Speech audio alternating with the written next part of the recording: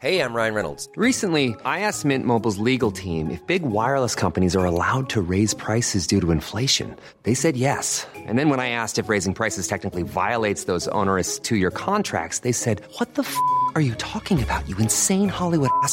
So to recap, we're cutting the price of Mint Unlimited from $30 a month to just $15 a month. Give it a try at mintmobile.com/switch. $45 up front for 3 months plus taxes and fees. Promo rate for new customers for limited time. Unlimited more than 40 gigabytes per month. Slows full terms at mintmobile.com. Welcome back to the Lantern Rouge Cycling Podcast. No Astana Cav announcement officially. Maybe it's just a rumor. Who knows? So we soldier on with the Intermarché and DSM combined preview going through their 2022 season, what to expect from 2023 transfers, and just our general outlook for those teams, because DSM maybe have some bleak waters ahead. But as always, this show is brought to you by Zwift. The Zwift Hub is available, the best priced trainer on the market, according to DC Rainmaker, who probably the most authoritative reviewer of these sort of tech products. He said it's a product that bats well above every other trainer in that price ballpark, which is under $500 US, and it is available in the UK, the US, and Europe. So if you want to get on top of your New Year's resolutions, there's no better time than now. Check out the Zwift Hub. If you haven't got a trainer, that will allow you to hop on Zwift, hop in a lot easier, and you can choose which cassette. It's easy to set up. There's YouTube videos attached. It's never been easier to train indoors on Zwift with the Zwift Hub. But Intermarché, Benji, now to be called Intermarché-Circus-Wanty. So we have lost a few syllables. Not enough, in my opinion. How are you rating their 2022, 24 wins? I think the team had a wonderful year. Definitely overperformed in certain races, and that's mainly in like the classic season. We were speaking so much about Intermarché doing better than expected, and Roubaix was the highlight of that, I think, where Tom de Vriend also performed really well, and I think was it Adrien Petit that was also strong 4th and 6th Paris-Roubaix? Yes, indeed. So those two riders really strong there. At LBL, Quinten Hermans getting second. So let's be honest about it. This team was just performing left and right. Binyam winning and Wevelgem is definitely the victory that we remember the most from the classics, because they didn't win the other classics, obviously. But Christophe also winning Scheldeprijs. I think Gent Wevelgem Binyam was kind of like the opening of Binyam's continued progression, and then people were super hyped about him towards the Giro and so forth, where he once again performed, where he once again took a stage win, fought against Van der Poel in one of the earliest stages as well, in was it Visegrad on the first stage. Jan Hirt, one of the older guys in the team, got a stage win at the Giro, also performed really well together with Tarame at the Saudi Tour. Was it Saudi Tour? Tour of Oman, Green Mountain. Oh, true, close enough. Then we've got Pozzo Vivo in the team, and I swear Pozzo Vivo got like 8th at the Giro, but I swear he would have gotten higher up if he didn't crash in that descent where Nibali tried something. I don't remember which descent it was, but Nibali had a small attack, and I got super hyped. And then Pozzo Vivo was the only rider that was following him, and then Pozzo Vivo crashed, because everybody knows that if you follow Nibali in the descent, then there's about a 50% chance that you crash out your GC. And Pozzo lost quite a bit of positions in GC that day. So 6th and 8th at the Giro with Hirt and Pozzo Vivo. That's once again rather strong. Then Tour de France comes around. Louis Meintjes, 7th at the Tour de France. Nearly won on Alpe d'Huez.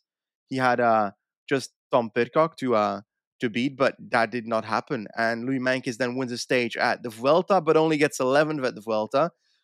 What do you think is the most important thing they've achieved this year? What result is the most important one? It has to be Gent Wevelgem, especially as Belgian team. So yeah, that's really important. You take that over a Giro or Vuelta stage win, probably all the Grand Tour stage wins combined, because none of them are a Tour de France stage win.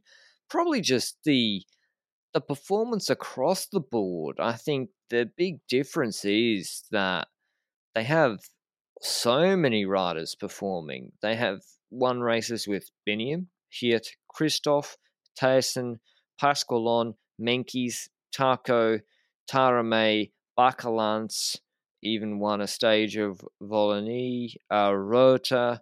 So Herman's really spread across the board, winning these races and throughout the year. So that means they're doing something right in their training, in their setup. I think the bike's probably underrated. The TT bike's not. It's not very good, I don't think. But obviously, the climbing bike and But sprinting, also, it's fine. who's going to do the TTs in this team anyway? Biniam's terrible at them. Mate, you see Jan hit his UAE Tour TT was... I couldn't believe it. Because I thought he was going to win UAE Tour after Tour of Oman, and then the TT is like, Jesus, you do 8 watts per kilo in her feet. You're not making that time back up. But yeah, we've said all those positive things, and it has been a great season. But Quinten Hermans has gone to Alpecin. Jan Hirt's gone to Quickstep as Remco's domestique. Pozzo is not confirmed to have re-signed anywhere. Biniam's on a long-term extension, their most valuable rider. Christoph's gone to UNOX. That's 3.5 of their top riders out the door. And who have they got coming in? Rui Costa on a 1 year. Mike Turnison from Jumbo, Carmajan, Dion Smith, Arne Marit, Herahotz, Manus Mikkels, Lawrence Rex, Tom Paco from Bengal, Dries de Pota. Do you think they have replaced all those riders or have the potential to? I don't think they have replaced all those riders. I am not certain about replace the potential of those riders because Christoph is a big point scorer. Like, he doesn't win every single day throughout the season, but he wins Gelderprijs still. But outside of that, just consistent point scoring. And when we look at the guys that they signed, maybe Turnison can try and replace that if he rides the same schedule, which I'm not certain about. But then again, Intermarché is pretty decent when it comes to choosing the schedule, I guess, except for the second half of the season of Biniam, which I would have done slightly differently. But Rui Costa, for example, that 1 year, I don't mind that because it's a 1 year. Let's say it's a 3 year, I'd say, big trouble. But Rui Costa on a 1 year, I think he can be helpful both as a domestique and might even go for a stage somewhere still. So I think that's still valuable. I'm more asking myself why with the likes of a Calmejean, he's not the older rider in the team. It's not the oldest rider they signed, Calmejean. He's actually only 30, which is rather young compared to the other old guys that they signed.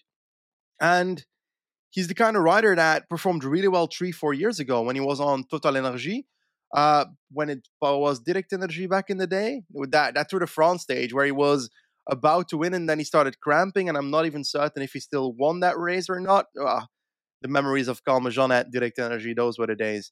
But now he's kind of just top 10 in Coupe de France races, which is not necessarily what this team is looking for unless they are. Are they looking in Calmejean at someone who can just consistently score points at these 1.1 Coupe de France races, or do they expect more from him? I think they want to do what they did with Hirt and Tarame and give him a second career at Intermarché after some years in the wilderness. And so if he's not on huge money, I mean, he does have the Tour de France stage on his Palmares, then it's not too bad, is it? But it depends on the money. Turnison, it makes sense because he wasn't going to get any leadership opportunities at Jumbo Visma. Their classic squad's ridiculous. Maybe at Roubaix he can get in the break like he did this year, but that makes a lot of sense. He's got a sprint on him. He can score a lot of points. Dion Smith as well, who is older than I thought, but he's come top 10 in Milano San Remo. I, again, think he's just another fast guy like Arne Marit. Rune Herahotz should have been signed by Quickstep instead of someone like Tim Merlier, but Yeah, Intermarché are picking up the Sport Vlaanderen guys now. It's kind of surprising. Dries de Poor's quite good too from Hagens. The one I really, really, really like is Mattis Mikkels from Team Ampler Tartu. He's 19 years old. Now, if you were following the relegation battle really, really closely, you would have watched the grainy footage of Tour of Estonia, where Bike Exchange went there hunting points desperately. Also, I think because Kangat tried to convince them to go. Anyway, Mikkels destroyed Caden Groves on this uphill false flat drag, like gapped him, put time into him. Ridiculous finish. He's 19. He came fourth at Worlds, sixth at Gran Piemonte. If you look at the next 2 years, I don't like how short the contract is, 2 years. Yeah. If you look at the next 2 years, he's not going to be as good as Christoph next year, probably. But in 2024, I don't know. I'm really high on this guy. Like, if he was from another country, he'd be on a 3-year deal at Quick Step or whatever. He's a beast, and I think he's ready to perform at those Dot Pro one-day races already and win them. Exactly, but you say when it comes to the contract, you don't like that it's 2 years? For Intermarché, that is, because for Mattis Mikkels, that is perfect, eh? Once he reaches his potential in 2024, then he's like, I'll rack in the money. What offers are coming my way? Then he's going to choose, and that's perfect for him.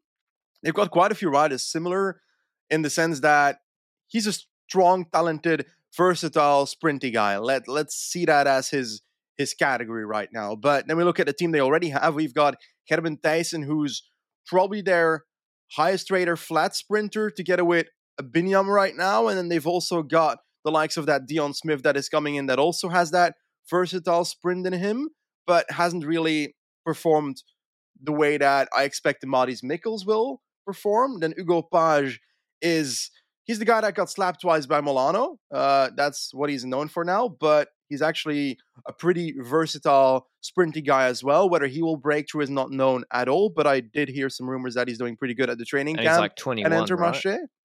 Yeah, he's really young still as well. So Mike Teunissen, also a versatile, sprinty guy.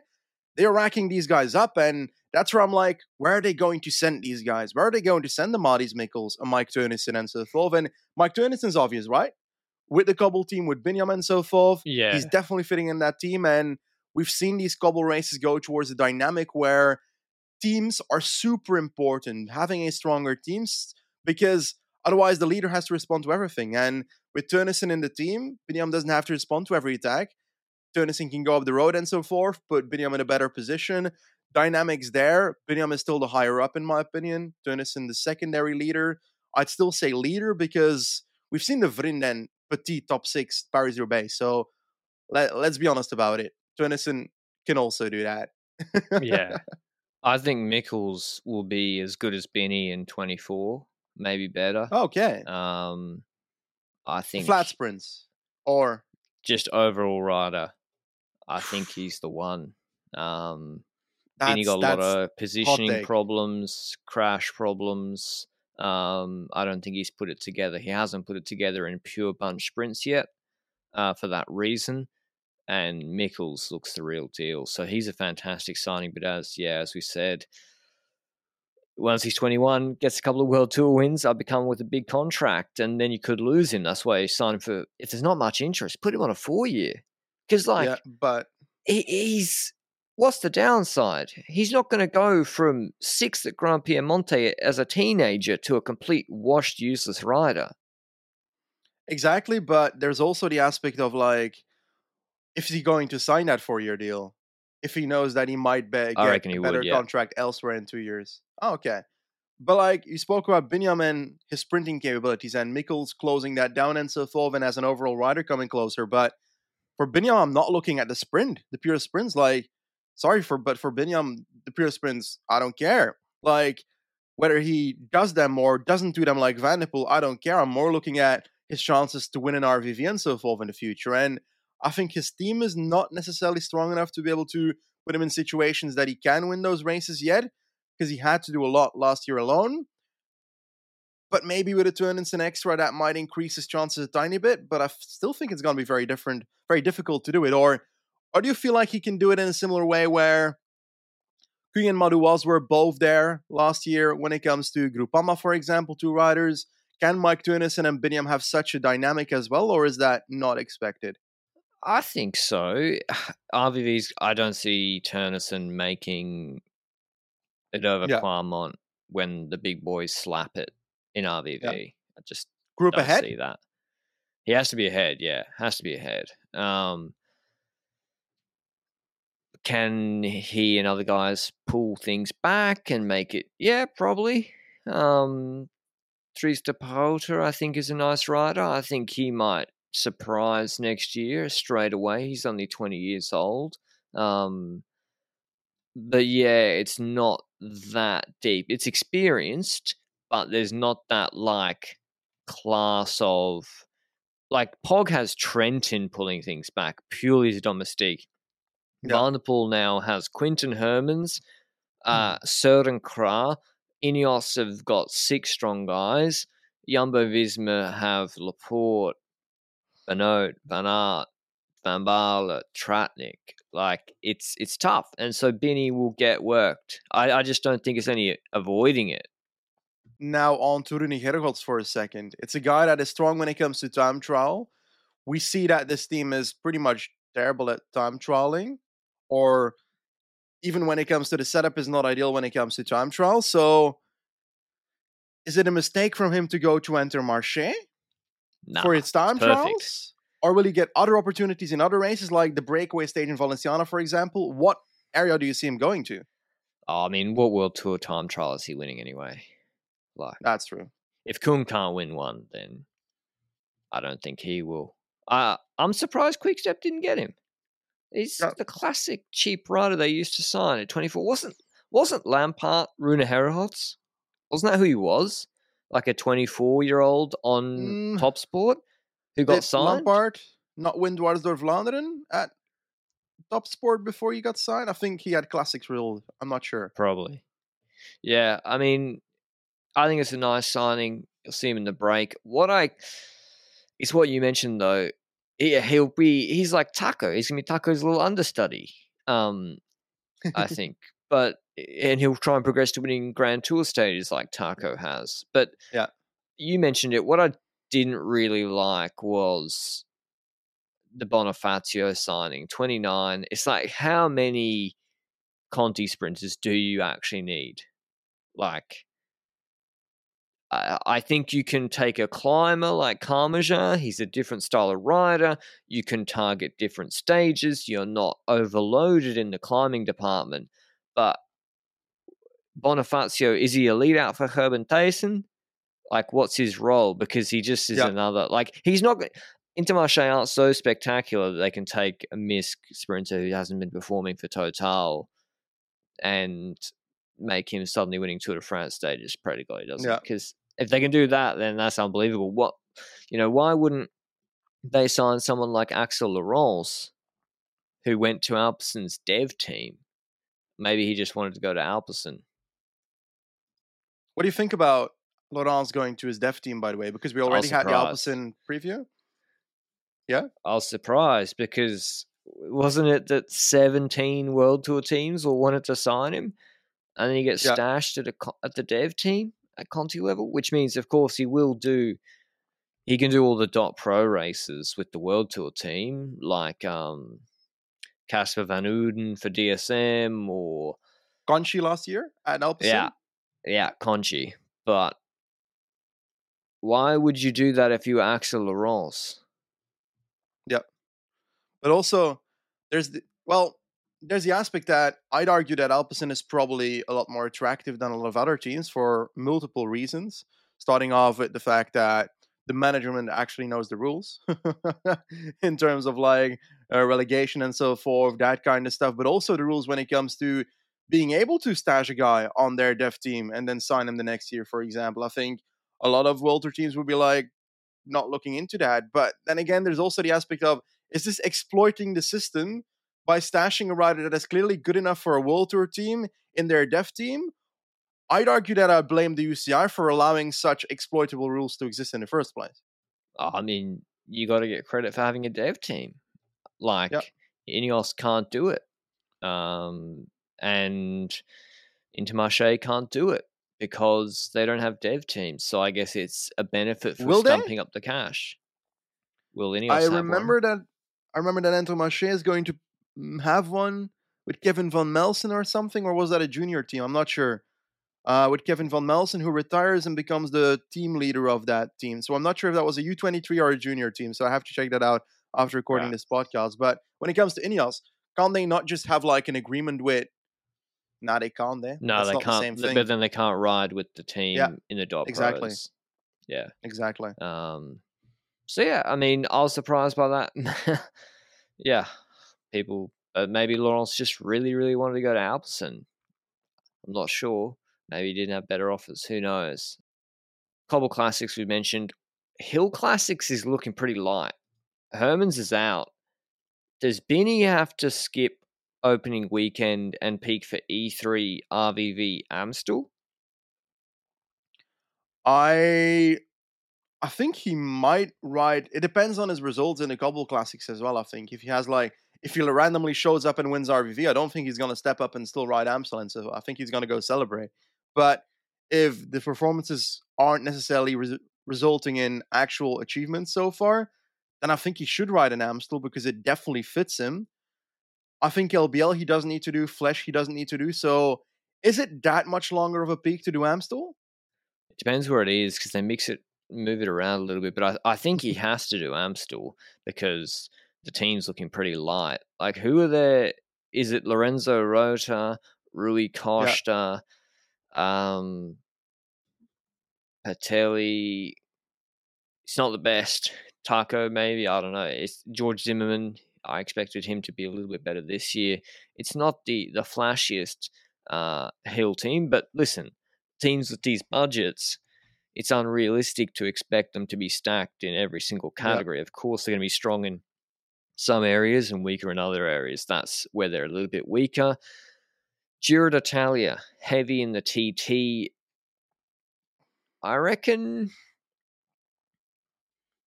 they'll just go for top 10 in GC again and maybe a stage with Taco or Roto will have to do it because he's Italian.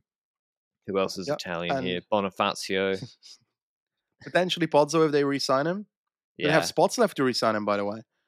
They've got a total of 29. They do, yeah. By the way, I need to check if they have enough youngsters. They do, because DePerter and Mikkels. Yep, they got another spot open.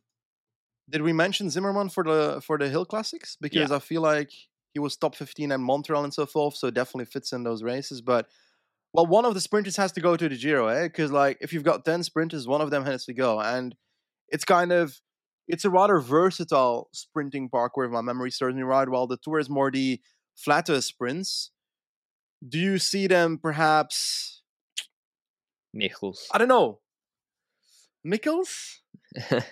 I know you want him there. Send him. Give him a lead out on those misc stages. I don't know. Maybe he's not that good. It depends. It's 6 months from now and he's 19 years old. Like, he could improve quite a lot. But yeah, none of the other sprinters really jumping out at me as like a clear sort of nailed on sprinter. I would probably send. Yeah, I think Tayson's their best sprinter. Because he's quite Binyam good. is going to the Tour. Let's be honest about it. Binyam is going to the Tour de France.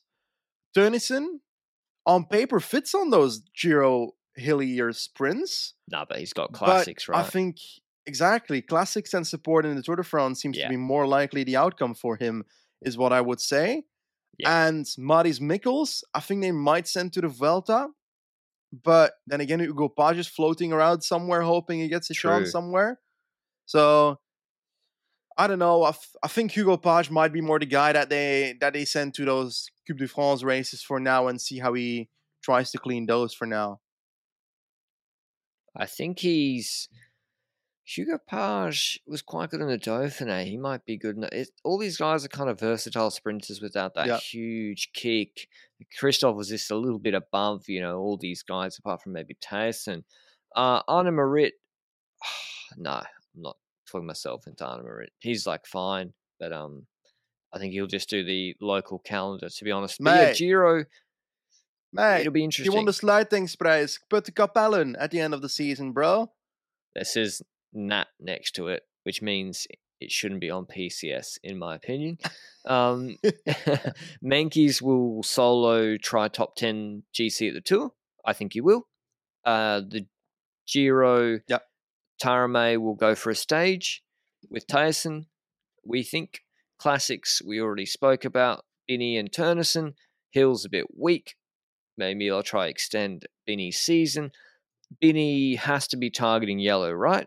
Can he take Yep. yellow? Can he get over Yep. Heiskebel? And where do you think he can compete with Pog, Van der Poel, Van Aert, Alaphilippe on that first little uphill finish? Yeah, I think he can compete there. I think he can get over that. It depends on how good Alaphilippe is. If Alaphilippe is in his Launder no form, then everybody might have trouble following him. Yeah. But if Alaphilippe's in the shape that Lefebvre says he's in, then he gets dropped on. No, it's not Heiskebel. Heiskebel's the next stage. It's Côte de Piquet is the first stage. That's 2K's 10%. Binny, that should be a piece of cake for Binny, unless they really slap it. And same with the next stage. So he's got two chances, real chances, to win a Tour de France stage in the first couple of stages. With Turnison's a good lead out. Remember, Mike Turnison led out Wout van Aert a year and a half ago on the Champs-Élysées to beat Cav and on his own with no help. And he's gotten over the Poggio before, but you say if people smash it on the Oude Quaremont and RVV, he can't follow, but can he follow if they smash it on a 2K 10% climb then? Piquet, I think he gets dropped by 5 seconds, it's going to be fucking strung out and stressful. They will be slapping it into the base of the next. So he will functionally, he will not be able to make it up in time to then provide much help, I don't think, for Binny. The next stage, he should get over the Heiskebel, and then there's a longer period of time to get to the front, just longer descent to help. Pedersen as well, who's doing Trek have decided they've gone from both underrating Pedersen to now making him win every single World Tour race that they attend next year. He's doing what? Classics, Giro Tour. So Van der Poel did that. Worlds? Worked out well. And Worlds, fuck me. Anyway, he should be good for those first few stages too. Apparently, they're cherry picking certain classics to go to. So then I'm guessing he's not going to the opening weekend, which improves it a tiny bit more, but it's still quite a bit of work. I think Roubaix is going to be the most important one for him. Yeah. Then again, I think RVV should also work in the form that he is in at the Vuelta, for example. The man was climbing significantly stronger than I think a lot of people would expect. So yeah, that'll be Binny's one of the big team goals for the year. I think is the opening few stages, or winning a Tour stage with Binny, and then Vuelta will be, who knows, a mix. They've never done it. Winning a Tour stage. BMC did. Are we counting the BMC wins? Well, of course, we're not counting BMC. It's literally a different team, but they took the same license. Oh. Did CCC win one? Probably not. No, I can't remember. Okay, that's a big goal. That'll be huge publicity if it does happen, and I think they're going to stay on top of the points because you never know what could happen. Binny could crash or something bad could happen. I think they're going to stay on top of, not maybe sprinting with two guys, but you look at the construction of this team. You look at the calendar they're going to send them to. They are going to score points, and there's no better year than the first year to score those points to save a mad rush in 2025. Speaking, any last thoughts on Intermarché, Benji, before I continue on relegation? No, just pretty straightforward, I think. Binny going for Classics Tour as their most important rider in the team, in my opinion. And I think they still have those excessive amount of sprinters because they still want to score points in those 1-1 races throughout the season. And I hope that we see a good season from a Gerben Thijssen, from a Hugo Page, Maurice Mikkels making a step forward, just all those riders. And let's see if it works, getting the old guys in like Rui Costa and seeing if they can revitalize their career a tiny bit for at least a single year at Intermarché. But hey, I'm hyped about it. It was one of the most overperforming teams compared to budget in 2022. And let's see if they can kick that again in 2023. But I think it's going to be hard to do as good in 2023 than in 2022. Yeah, I think they might have a little bit of bounce back to earth because that's just how it is. 22 wins is tough with that many World Tour wins, but hopefully they do. On to now a team that should be quite worried about relegation at the end of the next triennium cycle, Team DSM, who, along with Astana, were one of the bottom two teams in World Tour this year, despite Bardet being in quite good shape. They won 10 races, and they did focus a lot on World Tour level races. 5 of them were at World Tour level, including a Giro and a Vuelta stage, and the rest were at Dot Pro. So they weren't farming 1.1s, etc. And Bardet was looking really good at the Giro before he had to abandon, and admirably backed up at the Tour de France with a 6th, which I think is quite good for, having to abandon the Giro 6 to 7 weeks before. But it still wasn't good, Benji. It's still a far cry from DSM 2018. Yeah, for certain, and even 2020 when it comes to Hirschi, those results and so forth. If we look at last year, for example, was very similar to this year. I'd say they basically stagnated compared to last year, because last year they did have more stage wins at the Vuelta. They didn't have that Giro stage win, but instead they now have a 6th at the Tour de France and would have potentially fought for a podium at the Giro if Bardet didn't get sick. So I'd argue that maybe it's a 1-2% better than last year, their World Tour performances. And when we look at the classics and so forth, they didn't perform last year in those, and this year it was quite troublesome again to do so. It's logical when you look at this team that they're not going to be winning the cobble races in the year, but they made it a bit harder for them as well with the way they acted with Søren Kragh Andersen, for example, because I swear he was first supposed to skip the cobble races after having a great Milano Sanremo, by the way. Strongest attacker on the Poggio was Søren Kragh Andersen. Pogacar did it 10 times, but Søren Kragh Andersen's move on the steep section was the one that really put people in trouble.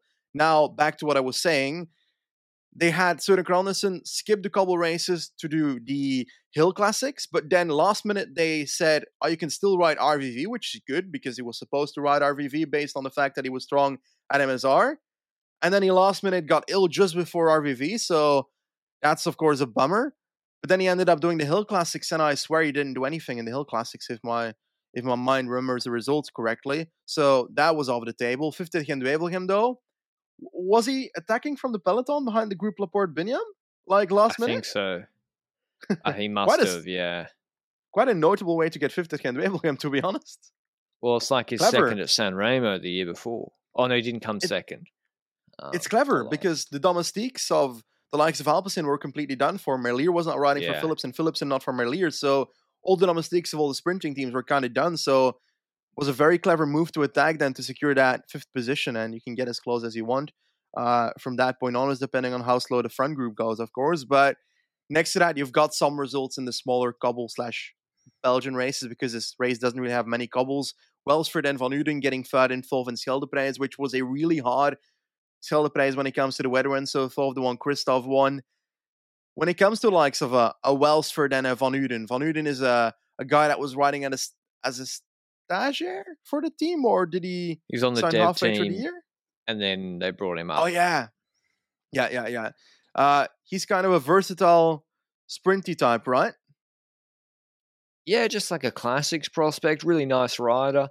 They got a lot of, that's the thing, they got a lot of really nice sort of prospects, but they don't have, they have one GC rider, and what's Romain Bardet 10th best GC rider in the world?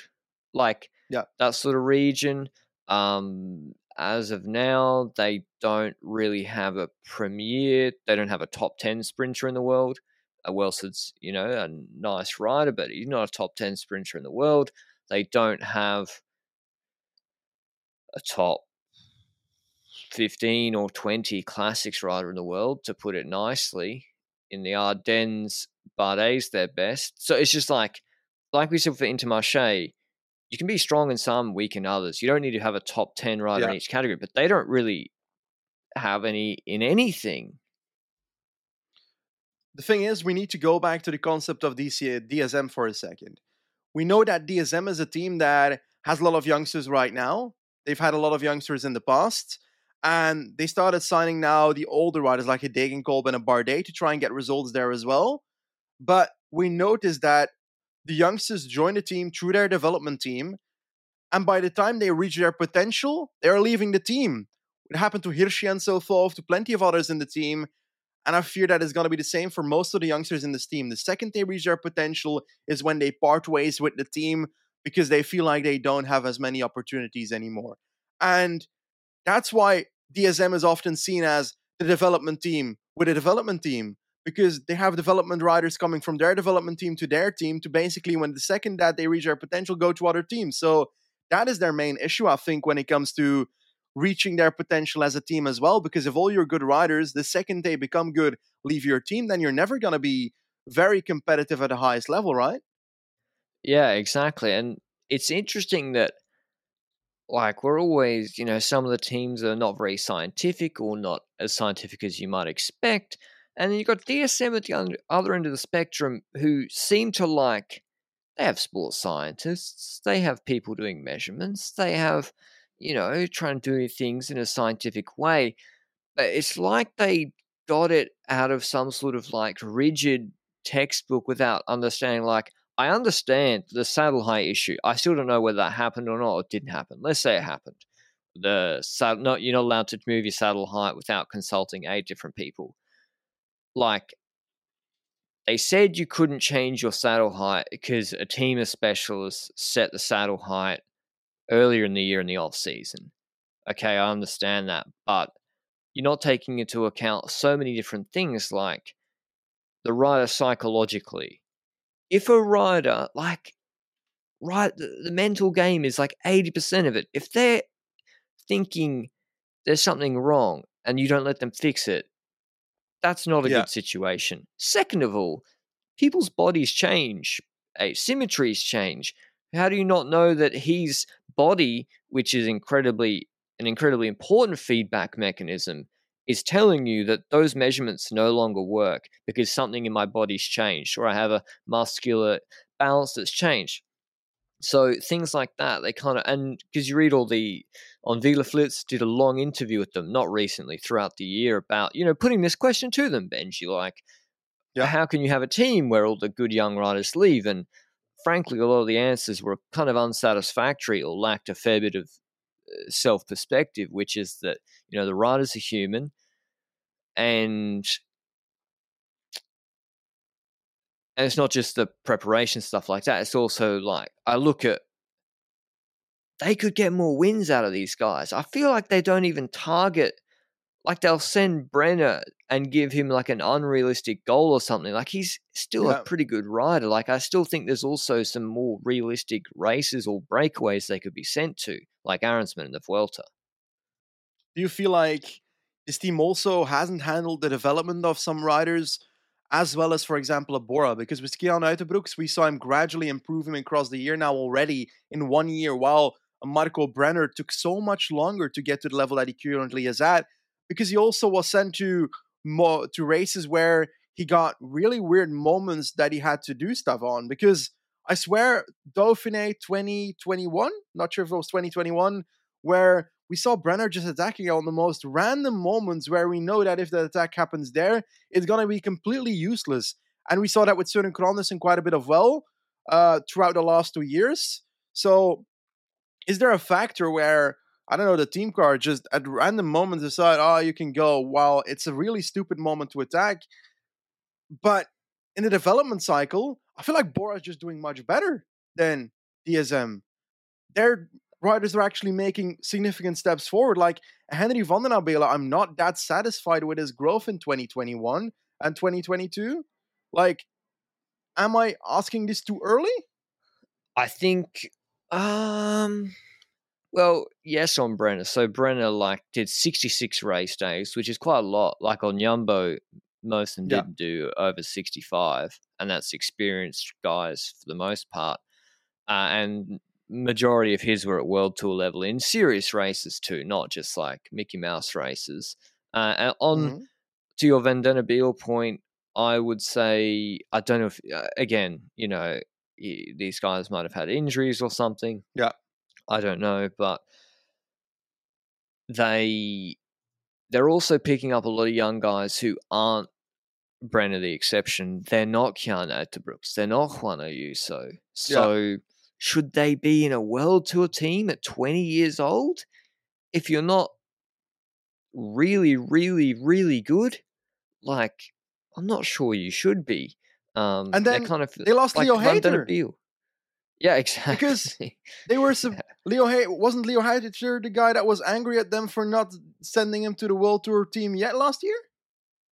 I don't know what happened. I I mean, think he there was probably a drama somewhere with a rider at DSM where I think DSM didn't want to step that rider up to their World Tour team I yet, think and you're the right. rider disagreed with it. I think it was Leo Hayter, but I'm not sure. They had to give the spot to Tim Narberman. Yeah. But yeah, you can give 10, 20-year-old second year U23s all 70K a year, 10 of them, or you can give Juan Ayuso 500K on a 4-year deal. It's Neo Pro 500K. It sounds no one will give Ayuso 500K except maybe Matt Shin, or maybe it wasn't even 500. I don't know. His extension now. He's not getting paid 500K in 2028. I tell you that. But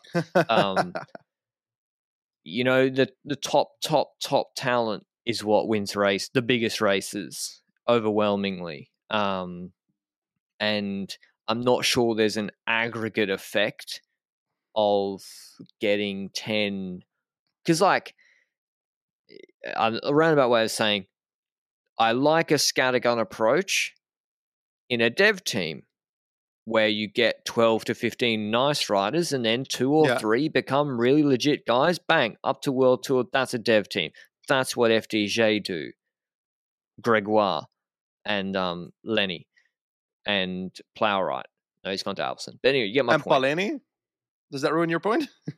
Who's that? That's also a guy that was sent to the to the World Tour team. Yeah, anyway, majority are good. No, I'm sure he's quite good. I don't follow U23 that closely, but yeah, it's odd, and I don't know if budget's an issue. Like, is budget a real problem? Are they, or is it not? And they're overpaying Degenkolb and Bardet. I don't know, because like Bevan, let's talk about their transfers. SKA out, Nikias Arndt, good rider, out, Case Bowl, out, apparently going to be a lead out at Astana for Cav. Aronsman, one of their best riders, out to Ineos. Dens won a Tour de Swiss stage, out to Bora. Casper Pedersen to be a lead out at Quickstep. Asbjorn Kranissen retired. Nordenhouse is doing cyclocross, and Donovan has gone to the Q3 6.5 Italian dog rider team. So, yeah, there's some pretty good riders out there. Best Classics rider and their best GC prospect. Bardet's their best GC rider. Their best GC prospect. Aronsman's gone. Bevan, had a nice season, Benji, but he's over 30. Van Herke, 25. He ain't winning Paris-Nice anytime soon. Edmondson from Bike Exchange, only brought up from the dev team. Dinham's a good rider from Bridge Lane. Poole, Flynn, Anderson, and Milese, they're all young guys from the dev team. But are you surprised, like, they brought in like Van Hoker and Edmondson? Where do they move the needle? Van Hoek is not going to move the needle at DSM, in my opinion. Alex Edmondson also. Like, I swear Edmondson had like that one decent year, was it 2017 or something, where he was really performing decently. But ever since then, I haven't really heard about Edmondson at all. I forgot he existed. And if that's the case, then he's probably not performing very well. It's really the youngsters that intrigue me here, like the Oscar Ronley, the guy who was fighting Vingegaard at Crow Race, for example. Bevan's solid as long as it's a 1-year deal, which it isn't. He'd say 3-year deal. And I'm not certain about that then, if it's a 3-year deal when it comes to Bevan. So that's a danger for me. If it was a 1-year deal or a 2-year deal, I might be like, okay, it's still okay, but he's going to be 34 by then. He's going to retire at this team, basically. So I guess that's the thing. But we're talking about the riders that left as well, eh? And if we take a look at those riders that left that you just spoke about, Adensman, they probably financially couldn't compete with to be able to keep him. But on the other end, they also kind of ruined the relationship with him a bit as well. It wasn't Adensman the guy that they had in breakaways a few times, and then they pulled him back from breakaways and ended up winning the stage in Grand Tours a few times. And then the one time he doesn't get pulled back, he almost wins a Giro stage and wins a Vuelta stage. So it's like they probably could have done better in that sense with Arensman in those races, could have kept that relationship up a better. Bull leaving is not the end of the world. That's like, okay. He gets like one World Tour stage win in like every 2 years. Then Søren Kragh Andersen is a bummer. It's good that Asbjørn Kragh Andersen is retiring and not staying at the team because he's not worth of a World Tour spot. Søren Kragh Andersen was the only reason that he existed at this team. Even though when they signed, Asbjørn was technically better than Søren. So I guess over time it became only because Søren Kragh Andersen was there that Asbjørn stayed. Donovan Nieuwenhuis, I'm not worried about. I think Nieuwenhuis is moving towards that cyclocross team because he wants to focus on that a bit more. The Balwaza Trek Lions team. Donovan, I'm not seeing that as a big mistake. Arndt leaving is also not the end of the world. Dens neither. Although Dens did win that Swiss stage, if I recall correctly, so he can compete for World Tour stages still. I think it's once again just like the riders that reach their potential, like in Arensman, is now leaving. And we've now gone back to riders that are in position 1 at their starting spot, like in Oscar Onley and so forth, that are signed until 2027, though. So that's a good contract. And that kind of prevents a situation, unless he leaves before the contract ends, which has happened already at DSM. That's a good contract, right? I think they got to stop doing that. Like, what? Letting riders leave. Yeah. Like, at what point when you've set that precedent, does it just create more problems for you? The second, listen, you can have a 5-year contract with a high-performance athlete, high-pressure environment. There's going to be stressful moments. There's going to be disagreements. You know, could teams manage them better? Maybe, sure. Like, but if you create that out, especially for a talented rider, where all the other teams are sniffing around, they're like, "Hey, they can't do that actually while they're under contract. They have to be allowed to leave first." But if the rider thinks, "Fuck it, I want to leave," because I know they'll just say yes. Does that not create a worse cycle rather than a culture of we have to work this through, we honor the contract? Like, of course, you don't want to have like a toxic environment as well. I think it's gone too far with the breaking the contracts. Like, at the end of the day, there's no point signing Oscar Onley to 2027 when it's not worth the paper it's written on. If you're just going to let him leave when he's in his peak, when he's 23, like, yeah. So maybe they need to change something about that. But you're right. Like, Dinham's 22, 3-year deal till 25. He's a GC prospect, Australian. He's quite a good rider. So I'd like to see how he goes. Pool's very good too. Has Dinham gotten significantly better between 2021 and 2022? Because he got 12th in Avenir in 2021, 11th in 2022. Now he's kind of good enough to become 10th at Avenir, or do you think he can actually make that step up now? Because that's what he needs to do when getting to World Tour. I feel like signing Dinham is the kind of rider that you want to have one more year at your dev team before you sign him. Yeah, he probably could do with that. And race, let's see, he's just raced 2-2s. He's not raced any pro races from what I can see, not this year. So you're right. Could he benefit from doing 2-1s, 1-1s, maybe some dot pros with the he could do Giro de Sicilia? Like, is that a more natural progression than if he's banged straight into being like a Chris Hamilton role or something like that? Is that best for his development as a GC prospect? I don't know.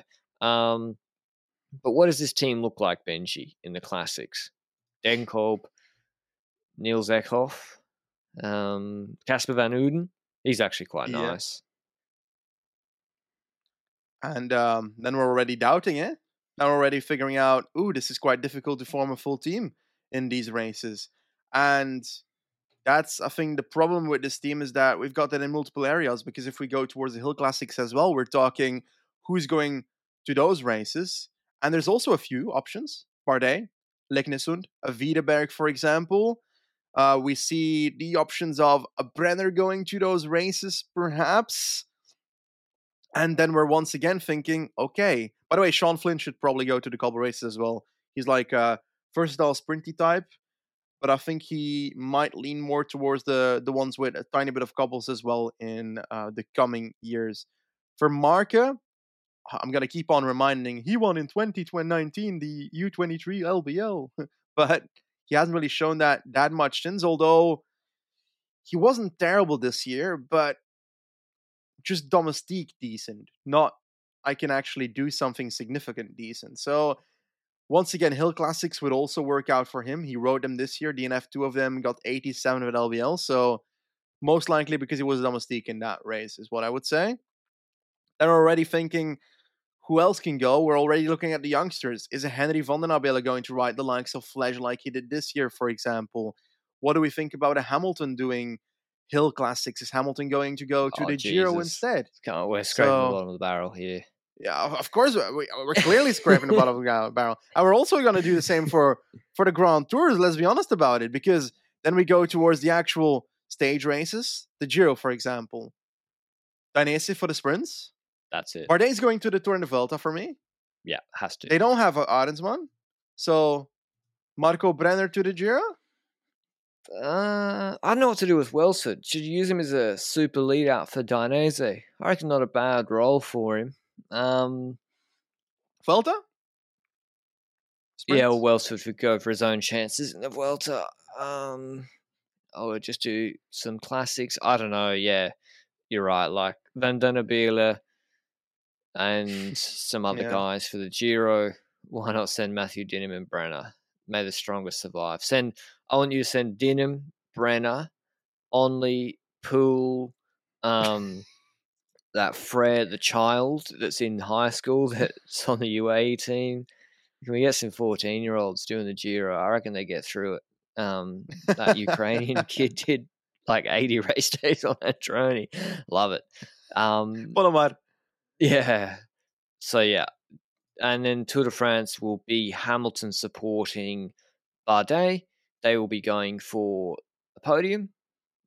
It's very hard, but that's what the target will be.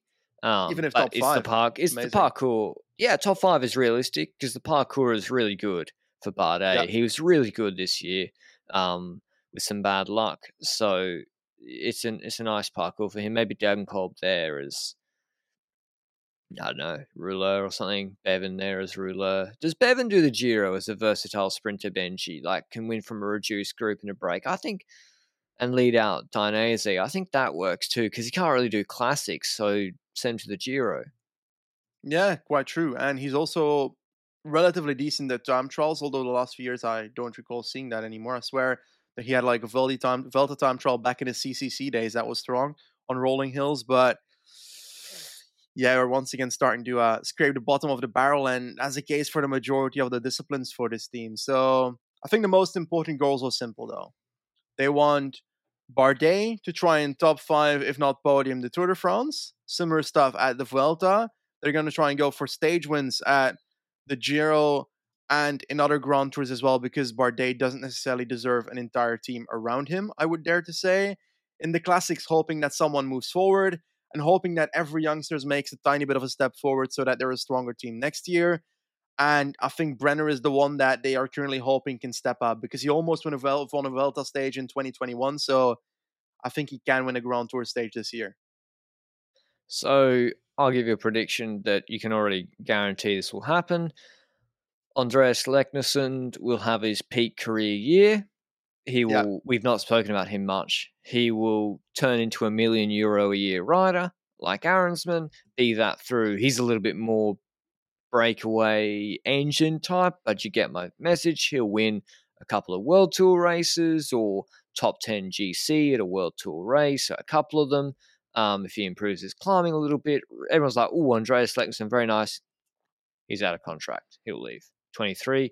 And another team will get him from 24 to 28 in that peak window. That's that's likely to happen. Pardon? UNOX needs to re-sign him. Another team that likes to sign Norwegians. Jumbo-Visma. Yeah. But also next to that, I think a lot of teams will be intrigued by Leknesson because he's not just that guy in Hill Classics. I think he also has that engine to be able to actually do a mountain train functionality in some shape He's or so form. good. Now, I'm not sure about his like long climb performances when it comes to mountain train, but is he? I might have an out there take. Is he B-Tech Tobias Foss? I've never really seen Foss sort of do what he did in Arctic Race. That was quite impressive from the breakaway. I know it was Arctic Race, but then the Swiss stage, it's similar. It's similar size. Like they are like 72 to 74 kilos, 6 foot plus, Norwegian. You're right. There is a lot of similarities. Like, again, he came 11th in Paris-Nice, but he lost 3 minutes 23 on Turini, finishing behind Ugo Ull. No offense to the man, he won Tour de France stage, but Ugo Ull's not a GC contender. So I think you've got to be very careful. There's a big risk with a rider like that, signing him to GC contender money when the watts per kilo just don't.